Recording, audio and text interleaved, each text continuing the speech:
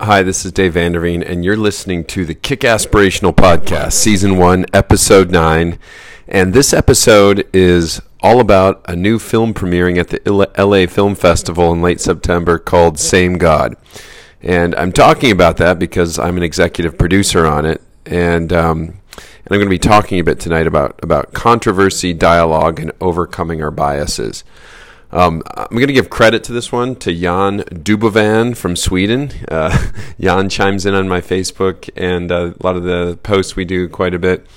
I want to thank you, Jan, for pushing me to make this podcast this week. You said it on some comments on a post I made last week, and so now I'm doing it. So thank you, Jan. It also ties into a book that I just finished reading. It was a gift from Steve Marty, who, after our interview, that you may have heard, I think it was episode 7. And the book is titled Leading from Your Gut by Dr. John Townsend.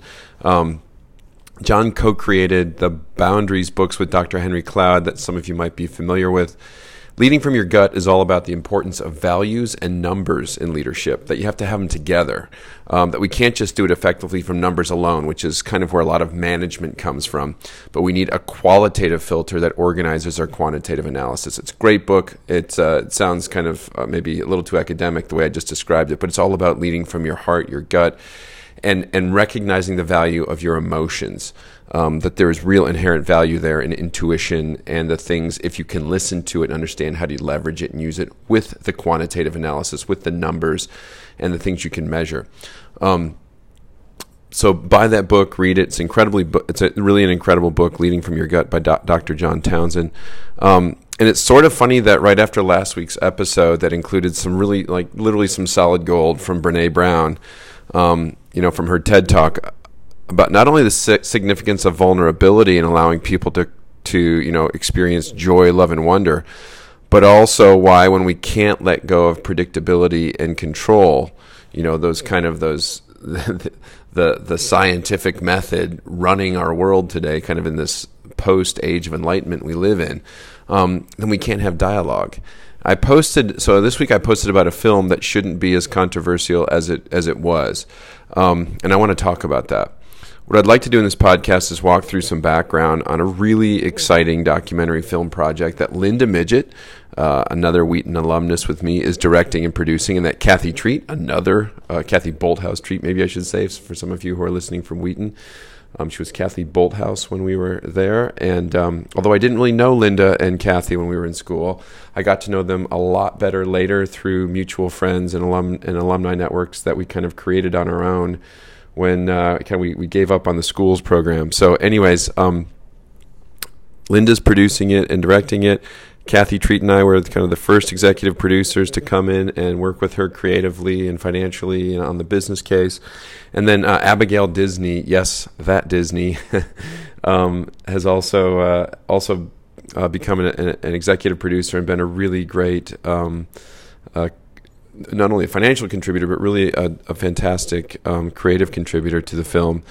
So I'm really excited that we're a part of this, that we're executive producing it, and that we just got into the LA Film Festival, which is kind of a big deal. They're only screening 10 documentaries, and we're one of them this year, and we're in some other ones. We're in the New Orleans Film Festival, and we'll be releasing other dates and locations as these come out. But I want to actually explain what the project is and then maybe dig into the controversy and why I think it's important to both host some controversy from time to time on social media, to hopefully demonstrate how to manage controversial topics and have dialogue and discussion in a civil manner, but also how vulnerability within those boundaries has delivered some really substantial insights and maybe even breakthroughs this week. So if you're just tuning into this podcast, it's all about breaking through barriers in our lives and creating the life we want. I'm doing this podcast in response to literally thousands of questions I've received about how my partners and I created an energy drink brand, the Excess brand, which now extends into a lot of other things, into sports nutrition and basically functional foods and beverages. And so when somebody says, how'd you create it? What I take that to mean is, how can I create the life that I want to live? So creating the life we want requires that we develop ourselves, that we scare ourselves a little bit every day, and that we intentionally listen to our failures, that we expand and we progress. One deeply important part of personal development is self-knowledge. Who am I? Who are you? As Clint Eastwood said, a man's got to know his limitations. And some of our hardest limitations to overcome are this is a tough one, are our own biases. They're hard to overcome because they're so hard to see. It's not always fun to hear about them from someone else. And so, a lot of times we'll put up defenses and fight back. And most of us have built up a lot of defenses of reasons, of logical rationalizations, why we're right, why others are wrong, before we even hear them. And so we end up shouting at each other rather than listening to each other. But I think we're all on a journey. Hopefully our lives continue to progress, and the really big, mysterious truths are something we wrestle with. It's not less about answering those questions or even understanding those truths. It's about wrestling with them and trying to at least get a piece of it or a part of it. And as we wrestle with them, hopefully they touch us, they change us, they transform us, and maybe even potentially rename us. Maybe it might sound like a story from the Bible to people who've read that book, right?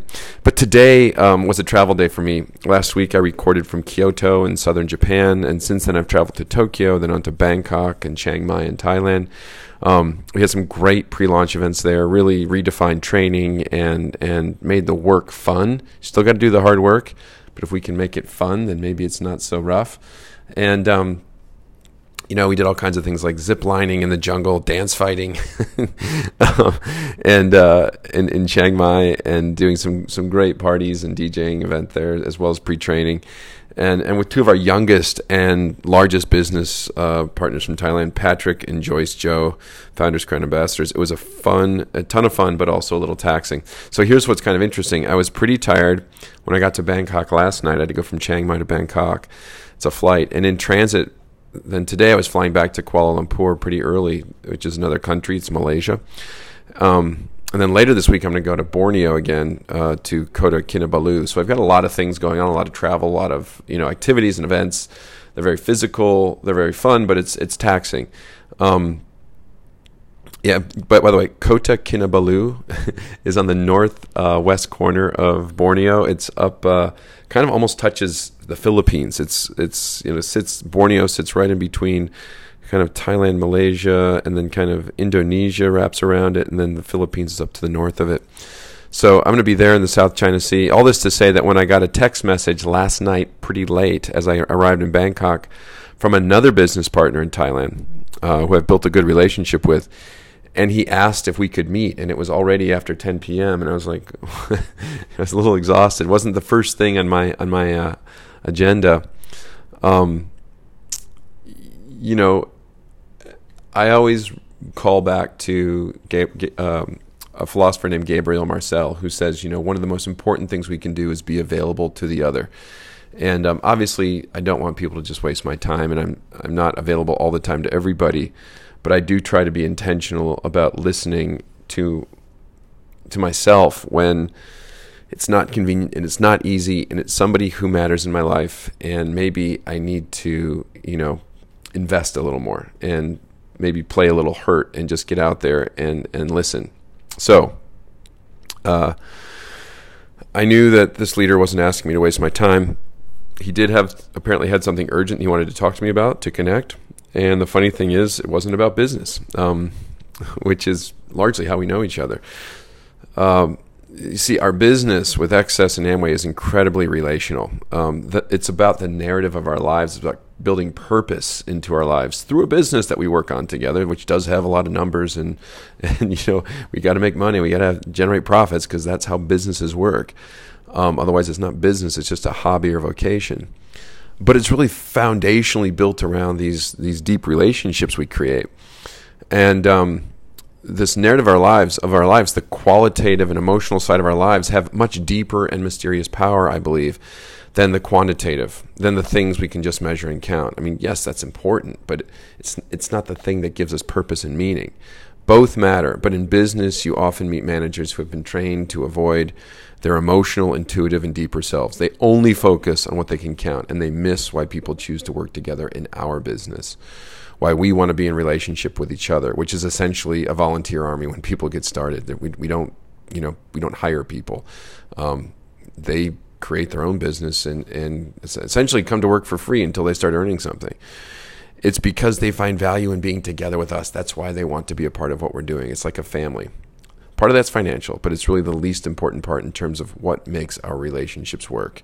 It's essentially the baseline, the starting point. The numbers are where it all kind of, starts, but that's not where we're going together.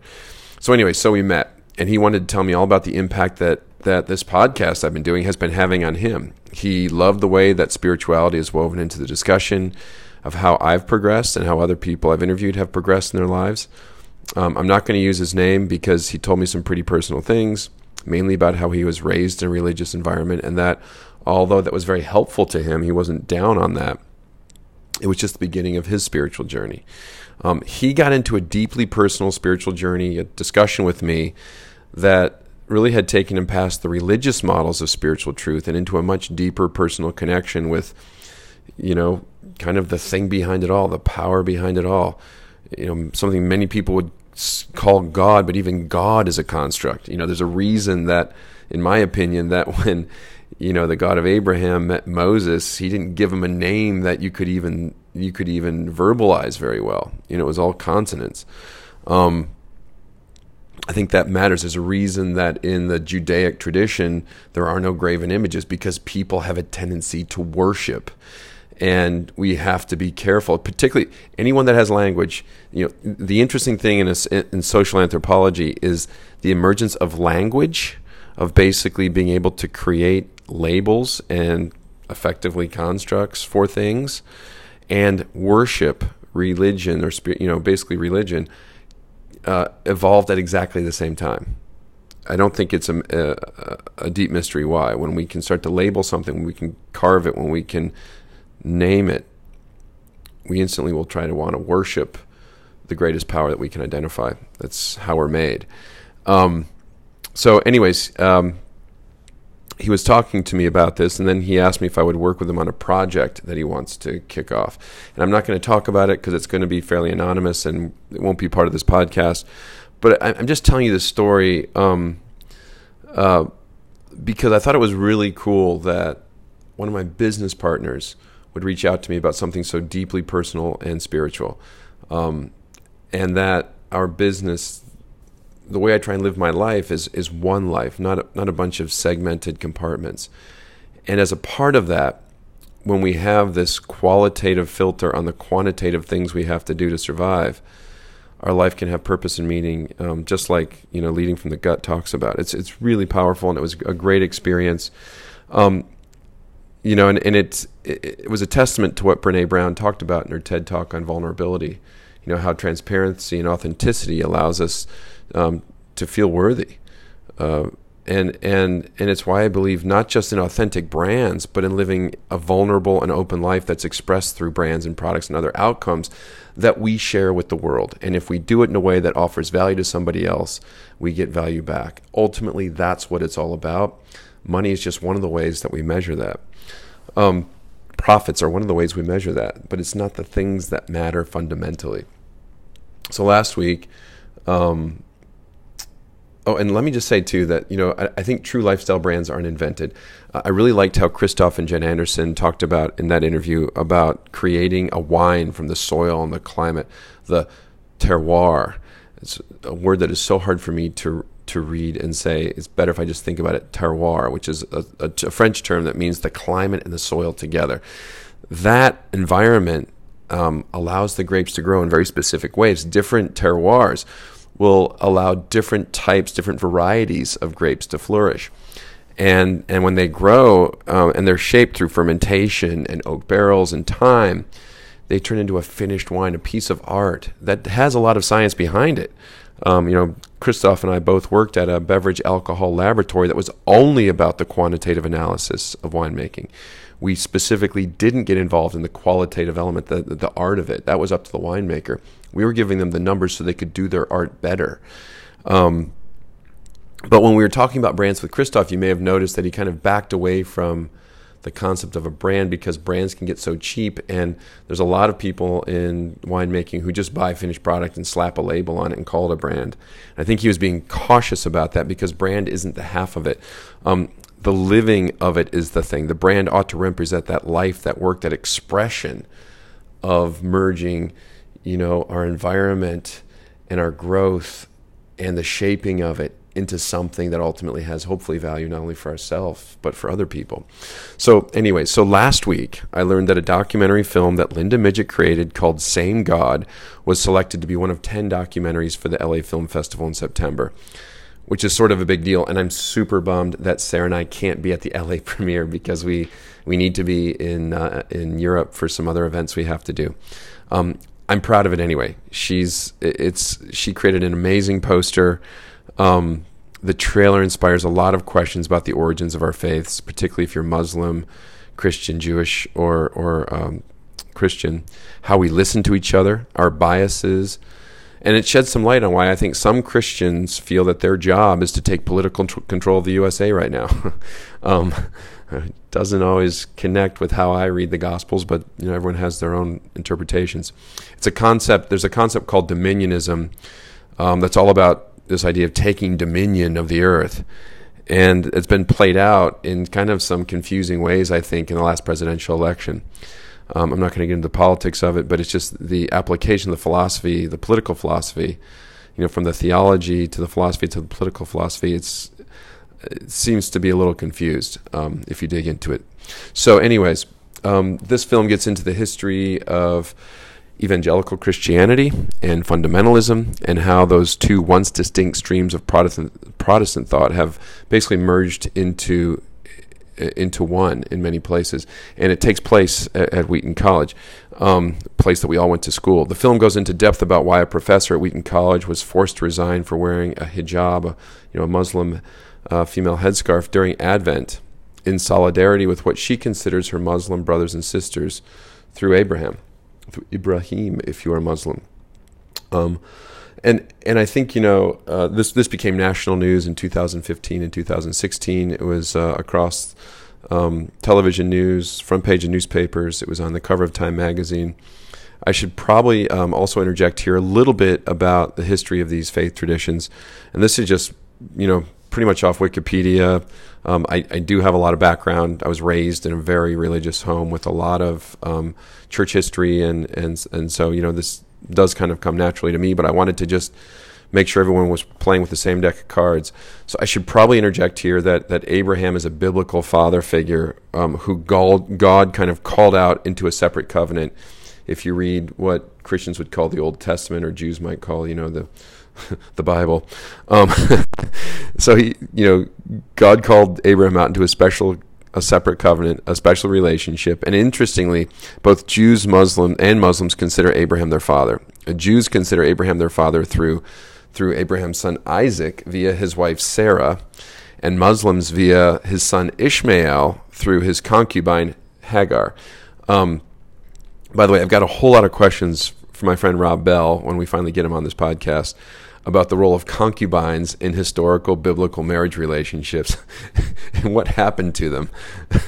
But that shared history is more or less undisputed by most serious historians. Most serious historians acknowledge that Abraham, whether he actually existed or was a mythical figure, the narrative of Abraham is accepted by both Jews and Muslims as their inherited father. And the God that Abraham worshipped is the God that they all claim, even though they have very distinctive ways of expressing their belief and relationship with that God.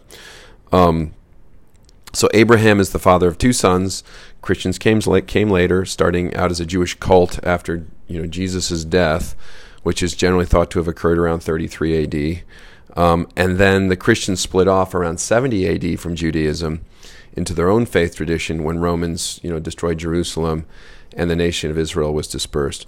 I'm less familiar with Islam's history. I wasn't raised in that tradition, but Muhammad is generally thought to have formalized Islam, or maybe made it more distinctive from its, what I'll call its Abrahamic roots, around the 7th century in Mecca and Medina. So about 600 years after Jesus, which is modern Saudi Arabia. And interestingly, in the Muslim and the Islam tradition, the great prophets include Jesus. In fact, there's a lot of there's mosques in the Philippines where they actually read the Gospels. They effectively worship Isa, which is what Jesus' name is in the Quran. And so if you go to the National Prayer Breakfast in Washington, D.C., for example, you'll meet Muslims there who are Muslim, but they also worship Isa, Jesus. And because Christianity and Judaism and Islam are so politicized that it's not really possible to shift to a different name of your faith, but you can change out the kernel at the center of it. Kind of like Christianity did in Rome with Constantine. If you go to the Pantheon in Rome, they used to have the 12 Greco-Roman gods in there, Mars and Zeus, or basically all the Greco-Roman gods. And when Constantine basically said, "Oh, we're all Christian now," all they did in the Pantheon was just replace the sculptures of those gods with the sculptures of the 12 apostles. The Roman pagan holidays became the Christian holidays. Nothing really changed in the life of the Romans outside of the fact that we changed everything at the core of their faith. And that's kind of the history of the Christian tradition. So all that being said, there is a lot of overlap between the faith traditions. There's a lot of shared history, even though even Christians, internally don't always agree on what they believe, or Jews don't always agree on what they believe, and Muslims don't always agree on what they believe. There's a lot of distinction within those faith traditions, and I don't really want to get into arguing about that, but I just want to highlight the common ground that we all share here. So to sum up this brief history lesson, the various versions of Judaism, Islam, and Christianity trace their roots back to Abraham and how those sons of Abraham understood the faith that their father passed on to them. There was one Abraham, and he worshipped one God. That God, if the Bible is to believe, if you can believe the Bible, referred to himself as the God of Abraham, Isaac, and Jacob roughly a dozen times in the Christian, at least in the Christian Bible that I was raised to read. So most Orthodox Christian scholars, those from Eastern Orthodox, Roman Catholic, and mainstream Protestant faith traditions, and Muslim scholars would say that the God of Abraham is the same God that all of those traditions worship. Granted, and I can't emphasize this enough, please listen to this. Granted that each religious tradition and even the wide varieties within those traditions have significantly different beliefs about the nature of that God and our relationship with it, but the historical origin isn't really debatable. Of course, hijabs on a campus at a very conservative Christian college, Wheaton College, caused a stir, to put it mildly. People jumped to conclusions that the political science professor Larisha Hawkins was endorsing Islam or equating it with Christianity when she posted an image of herself wearing Muslim headgear and stating that she wanted to be in solidarity with them during Advent because of heightened persecution and fear. This was after the shootings in San Bernardino by extremist terrorists. And she posted this on Facebook. This is her post. "I stand in religious solidarity with Muslims because they, like me, a Christian, are people of the book," she wrote in a December 10, 2015 Facebook post. "As Pope Francis stated last week, we worship the same God." And by the way, Pope Francis's proclamations are literally Orthodox Christianity to Roman Catholics, who represent roughly 50% of global Christianity. So, quoting Pope Francis, is a fairly well-regarded Orthodox, source. Doesn't mean everybody agrees with him outside of Roman Catholicism, but if you're going to argue with the Roman Catholic history of Christianity, you better have your ducks in order, because the Romans know what they're talking about generally when it comes to church history. To make it all much more interesting, Wheaton was founded by abolitionists in 1860, so before the Civil War, and its mission was all about Christianity and social justice. It was a stop on the Underground Railroad. So when slaves were escaping the South and had to get to Canada because if they got caught in the northern states, they could be returned to their masters. It was literally a stop on the Underground Railroad where they would hide fleeing slaves. They were breaking the law in support of social justice. And it was the only institute of higher education in Illinois that admitted women. And in 1866, after the Civil War, the first African-American student in the state, Edward, and I'm going to say his middle name wrong, Braithwaite Sellers was the first African American admitted to a higher education facility at Wheaton College in Wheaton, Illinois in 1866. That's the foundation and the history of the school. I may have forgotten. Did I mention that Larisha Hawkins was the first female African American tenured professor at Wheaton College? Kind of an important little fact there. So by February 2016, literally 150 years after admitting the first African American student, Wheaton forced its first African American female tenured professor to resign. I wrote a long-form essay for Sojourners magazine about this incident, my own experience at Wheaton, being a part of it, where I was virtually expelled for a poem, and recounted similar behaviors where the school has been behaving progressively, what I would consider more irrationally for a liberal arts college, particularly with the roots that it has and the mission and values that it has, or it's supposed to have. It's kicked out professors over the years for things like conversion to Catholicism, as if that's some crime, or refusing to discuss the details of their divorces because it's private, and not because of something that the professor had done wrong, but because the professor didn't want to embarrass their spouse. And also because one professor just refused to discuss their sexual orientation with administrators when the administrator tried to, just was on a hunting expedition and asked this a professor whether or not they were homosexual. And the professor just said, it's none of your business.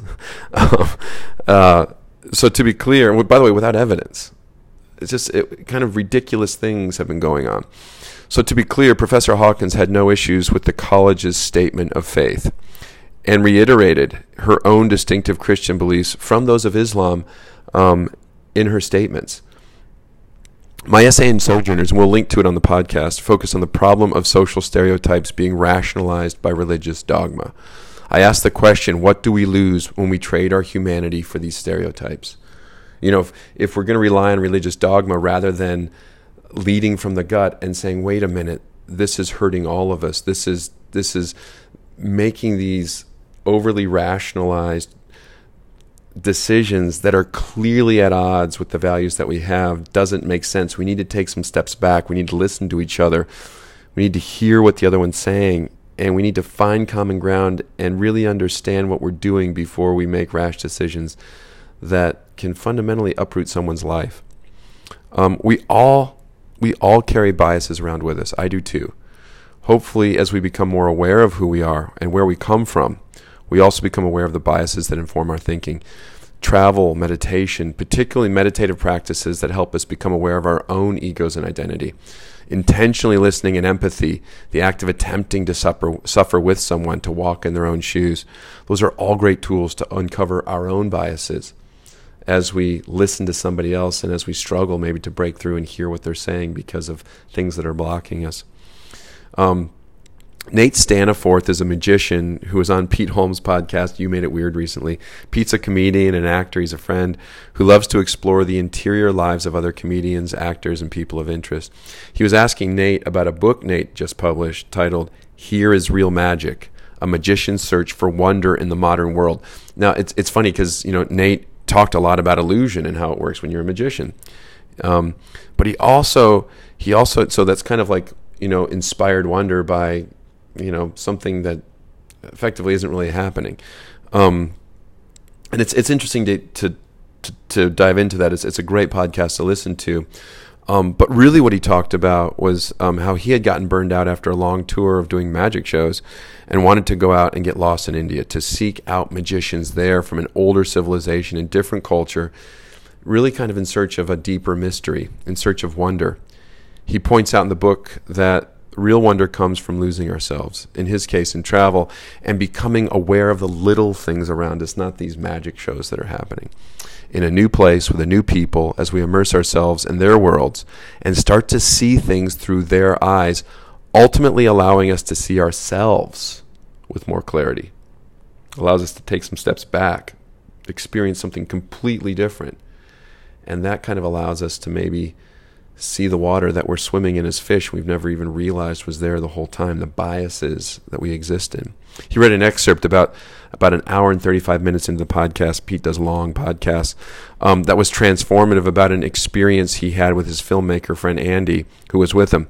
And as they bounced along in a rickshaw with a stranger they'd only met an hour before, in a place he knew not where, this is what he read. "It's only an adventure if you're willing to get lost. I had reasoned 15 minutes earlier," he continues. "I came to understand at this particular moment that I was very lost, and the romantic spirit of discovery that marks the beginning of trips like this had given way to the doubt and uncertainty found in the middle." You know, even when you're in search of wonder through a process of vulnerability, when you finally encounter being totally exposed, it can freak us all out.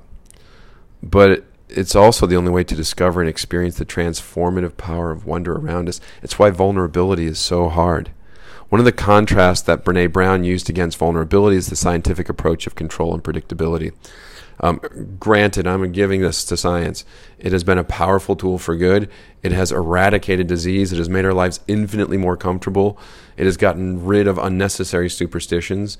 I'm giving it all that, okay? We're not arguing about that. It has made our world safer and more wonderful in many ways. But it has also killed wonder and mystery in ways that are important. When we use science as a tool for all the insights and knowledge in our lives instead of being open to things that science can't explain. You know, Brené talked about how we tend to numb pain via control methodologies, but there isn't a localized anesthetic for the soul. You know, we have to numb the whole person, and so we end up with, you know, literally the most medicated, obese, and addicted cohort in American history. Because when we try and escape, we lose the joy, belonging, and love that vulnerability offers. When we choose numbing rather than working through the lack of control and predictability that vulnerability demands, when we choose that numbing, we lose our ability to feel worthy. Brené talked about how religion, under the weight of scientific control and predictability in our age of enlightenment, has gone from mystery to certainty in politics. In religion has gone from mystery to certainty. Sorry, I'm trying to clarify that idea. So, you know, we used to have a lot of mystery in religion, and now it's like, no, this is how it is. It's a true-false answer test, and I've got the answer key.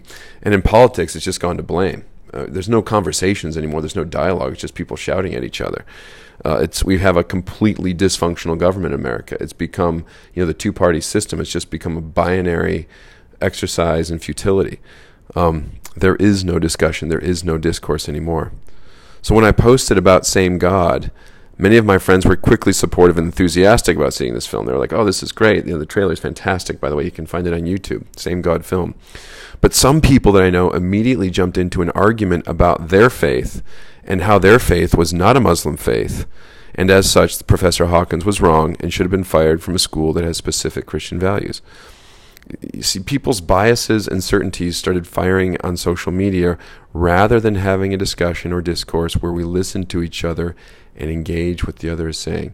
Rather than ask questions and get clarity, we jump to conclusions. So, you know, the opposite of discourse is, in one way, is what's called creating a straw man. It's taking someone's point of view and creating your own argument from it that you can easily defeat. In logic classes, first or second year philosophy students are taught that this is a fallacy. It's not fair, it's not honest, and as a debate technique, it will be discarded by debate judges. It really doesn't even have a place in authentic conversation. It's not polite, right? It's not civil. So before I could even return from other work to see how the post was doing, a friend of mine, Linda, actually, said that another person we knew from Wheaton had become kind of offensive in their discussion with a Muslim friend of mine and was making all sorts of unwarranted assertions about the post, about Muslims in general and his regimented beliefs, his dogma as the only true path. And so I simply deleted that part of the thread pretty quickly when I saw it, and I let people know that uncivil debate isn't tolerated on my page. It's not okay. You know, these are my house rules. Please disagree. I'm fine with disagreement, but you have to be civil, and you have to kind of follow some basic rules of logic and debate. You can't walk into my living room, break the glassware, and piss on my carpet, I said. So things settled down a bit, but some friends with more literal ideas about their faith kept wanting to point out to me that they worshipped a very different idea of God than the Muslims. And I agreed. I also pointed out that Professor Hawkins agrees with that and has said as much, was very clear about this. Steve Marty, who I interviewed a few weeks ago on this podcast, sent me a piece by Al Mohler, who's the president of the Southern Baptist Theological Seminary. He's what I would consider a fundamentalist Christian. He reads the Bible through a very narrow and distinct point of view. He has heavy biases on how he perceives the world. His piece, and he's probably very proud of them, his piece was well articulated. It was a survey of the distinctions between the beliefs about God between historically Orthodox Islam proponents and Christians. I didn't disagree with his logic or even much of what he said about the differences. But as I said to Steve, I don't understand who he's arguing with. When we aren't vulnerable, open, and transparent, when we don't listen to the other, we end up creating versions of those people that don't represent who they are or what they're saying. We create stereotypes from our biases. We create monsters that we want to go kill so we can prove that our point is right. But a lot of times we don't even ask, wait a minute, is that monster real? Did I just create something so I could go kill it so I could prove that my point of view is right and you should follow me? Or was I actually listening to the other person and maybe recognizing we have a tremendous amount of common ground and maybe we agree more than we disagree, and perhaps the argument's purely semantic? So the Sojourner piece I wrote came out of a conversation I'd had with my family, my wife and two sons, over Christmas holidays in 2015, while this hijab story was raging across the news media. My older son, Skylar, was a junior at Kenyon College at the time, and he asked a question that was pretty profound. He said, what do we lose when we trade our humanity for social stereotypes that are rationalized by this religious dogma? And it was one that we all talked about. Willem, my younger son, Sarah, and I. It was a great conversation. That is so wonderful when your kids inform you and come up with these great questions to talk about. Skylar was at Kenyon. It's in Ohio. It's one of America's better liberal arts colleges. Maybe the best certainly one of the best undergraduate literature degrees you can get. And it was founded a few years before Wheaton by Episcopalian Christians, the Church of England in America, although the school has since become quite secular. Skylar had been in a 19th century U.S. fiction class that semester and had read an essay by Ralph Ellison, 20th century fiction in the Black Mass of Humanity, which explores issues of race, bigotry, stereotypes, and humanity. In that essay, Ellison looks at how Mark Twain handles the change in American culture around African-American identity in Huckleberry Finn. Huck wrestles with whether or not to embrace the social bigotry of antebellum Southern culture, so pre-Civil War Southern culture. And, of course, where slavery was legal and there were some pretty awful ideas about race and stereotypes that were deeply tied to the religious dogma of its time. The churches, the pastors, were often, rationalizing this and pointing out scripture passages that proved, that African Americans didn't have the same status as white Americans. And so the big question that Huck had to answer as he and his runaway friend Jim, his runaway slave friend Jim, are traveling on a raft down the Mississippi River, he has to answer the question whether or not he's going to let him escape. So Huck has two choices: either write a letter to Widow Watson, Jim's owner, and have him return to her, or let Jim run free. The problem for Huck is that he'd been traveling with Jim on a raft down this mighty Mississippi, getting completely and utterly lost in a magnificently wonder-filled adventure. And we still read these books today. They're classics in American literature. His inherited ideas and biases had really begun to become blown apart through an authentic and vulnerable relationship with Jim. And the old ideas, the rules, and the dogma didn't fit his experience anymore. This is what Twain writes about that moment of decision. It was a close place, he tells us. I took the letter up and held it in my hand. I was trembling. So this is in Huck's voice. I'll start over. It was a close place, he tells us. I took the letter up and held it in my hand. I was trembling because I'd got to decide forever twixt two things, and I knowed it. I studied a minute, sort of holding my breath, and then says to myself, I'm doing a poor job of a southern accent, all right then, I'll go to hell, and tore it up. It was awful thoughts and awful words, but they was said, and I let them stay said, and never thought no more about reforming. I shoved the whole thing out of my head and said I wouldn't take up wickedness again. I said I would take up wickedness again, which was in my line being brung up to it, and the other weren't. And for a starter, I would steal Jim out of slavery again. What Huck did here is he basically rejected the dogma, the religion that he had been raised in, the rules that he had been raised around, because his experience had transformed him. Getting lost had transformed him on this adventure with his new friend Jim, and he was able to see and experience and hear this other person, not slave, but person. And so he had to reject all these rules and these inherited laws that didn't make sense anymore. And he had to create something new, a new wickedness, as he calls it, as he breaks his friend out of slavery and into freedom. Wheaton chose to trade its humanity, its ability to be vulnerable, to have empathy, to intentionally listen, for a stereotype and a bias from a dehumanizing religious construct when they forced Larisha Hawkins out and chose to silence her voice on campus. The Same God film explores how and why that happened and bigger themes about what's happening in evangelical Christianity today, how fundamentalism has taken over and why those ideas have gotten so involved in the current U.S. presidential administration.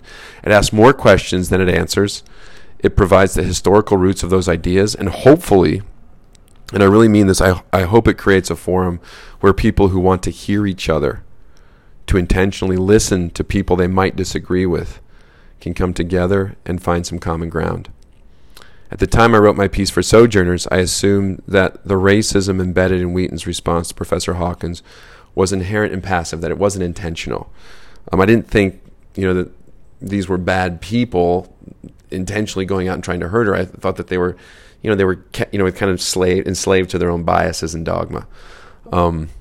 So I didn't see it as an act of racism. But then, on January 10th, 2016, my mind was kind of blown. Time magazine broke a news story that included email correspondence between Wheaton psychology professor Michael Mangus, who's also in the film, by the way, and has also been treated a lot like Larisha Hawkins, and the provost, Stan Jones, where Jones said that Hawkins' post was innocuous. He, literally the provost who attacked her and created a witch hunt, said her post was innocuous in the email.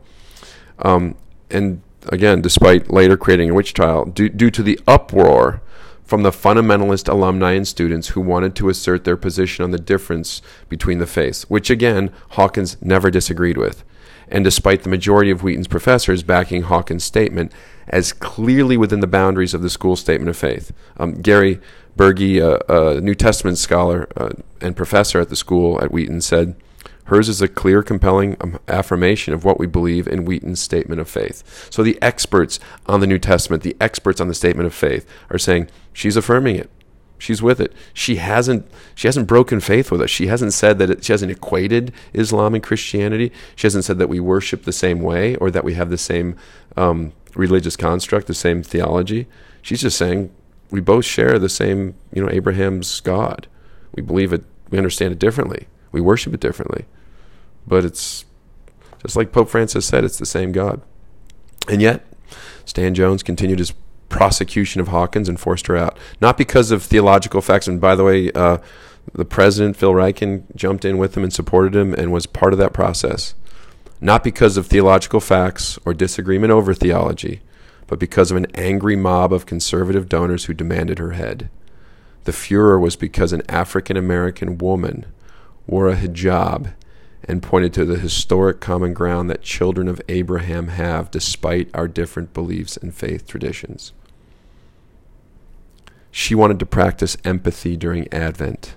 Advent being the time when God is made man, when if you believe the stories, when God says, I'm going to become like one of them so I can understand what the heck is going on down there, so I can suffer with them, so I can walk in their shoes, so I can come participate in the suffering and the pain and be with them and support them and help them find a way through it, help them break through barriers and join me and have a relationship with me again. Vulnerability and intentional listening aren't just important for personal development.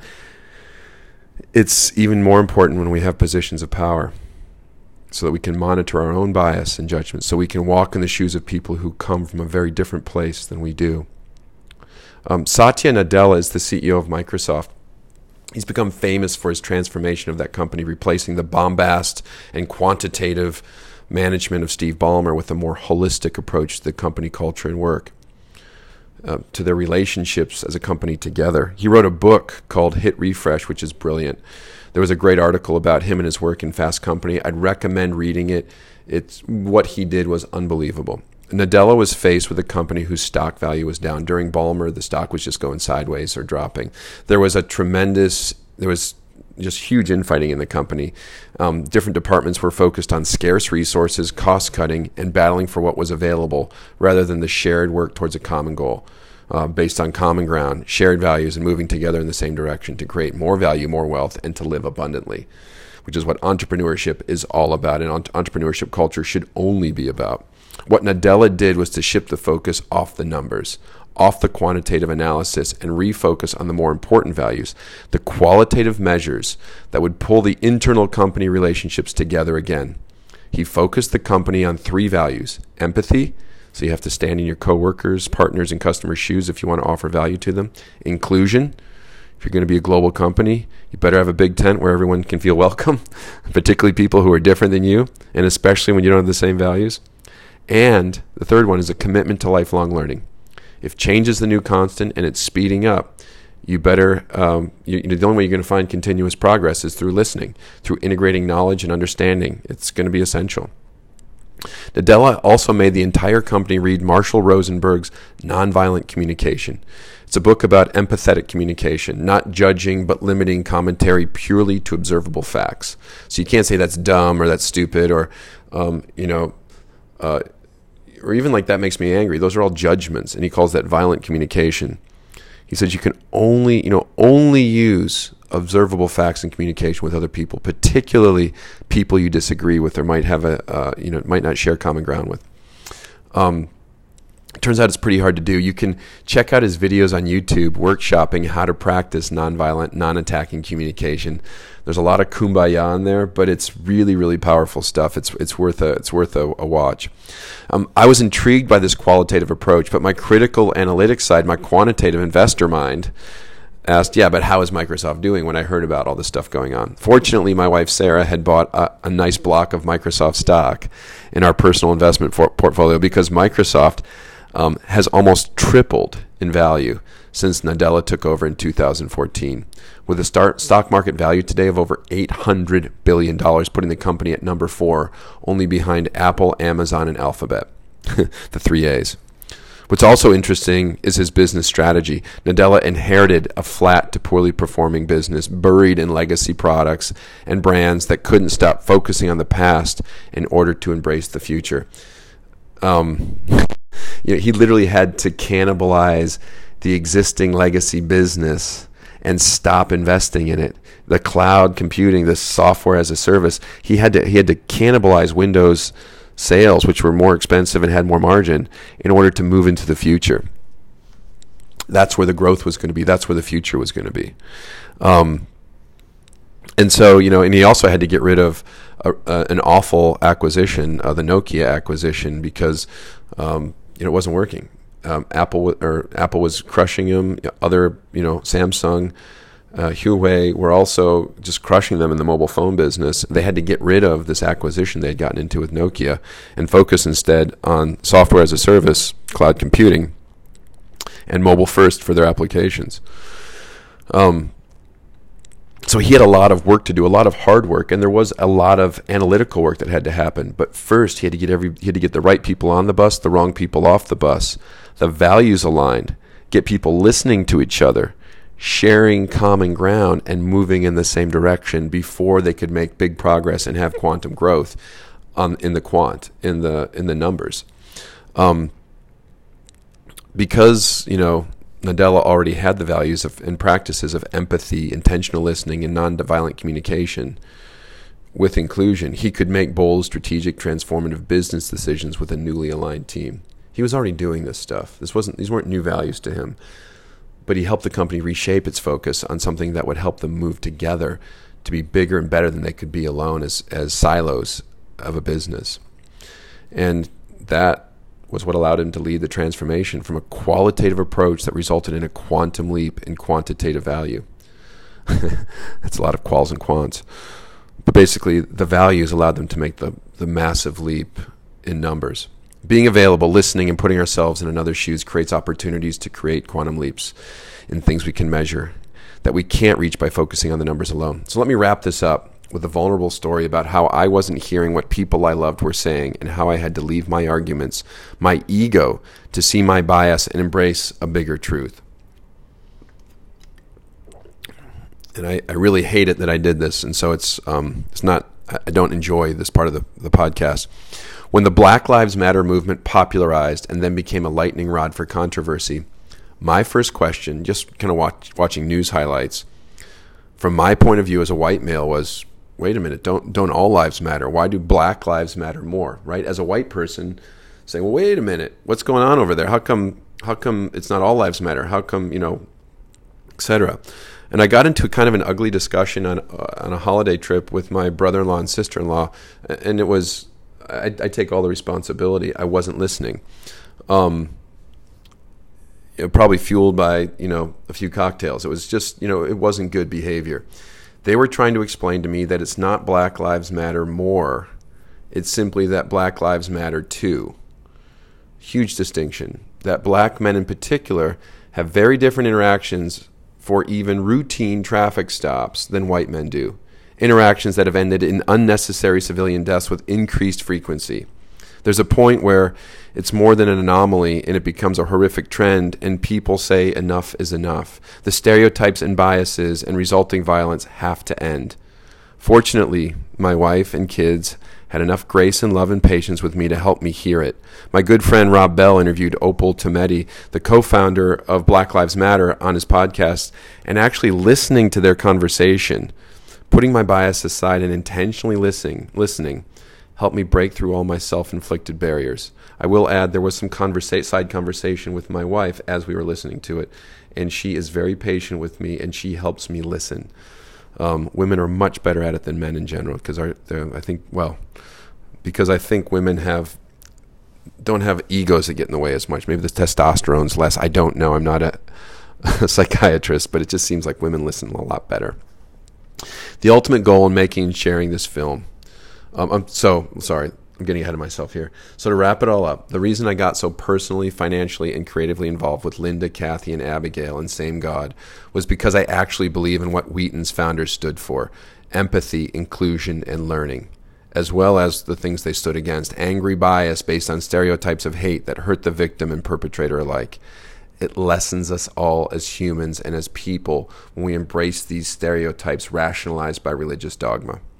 The ultimate goal in making, showing, and sharing this film at film festivals this fall and at colleges and then via mass distribution is to get people listening to each other about race, religion, and politics, to have debate and dialogue, probably some controversy, and perhaps, hopefully, regain our civility and humanity in the process.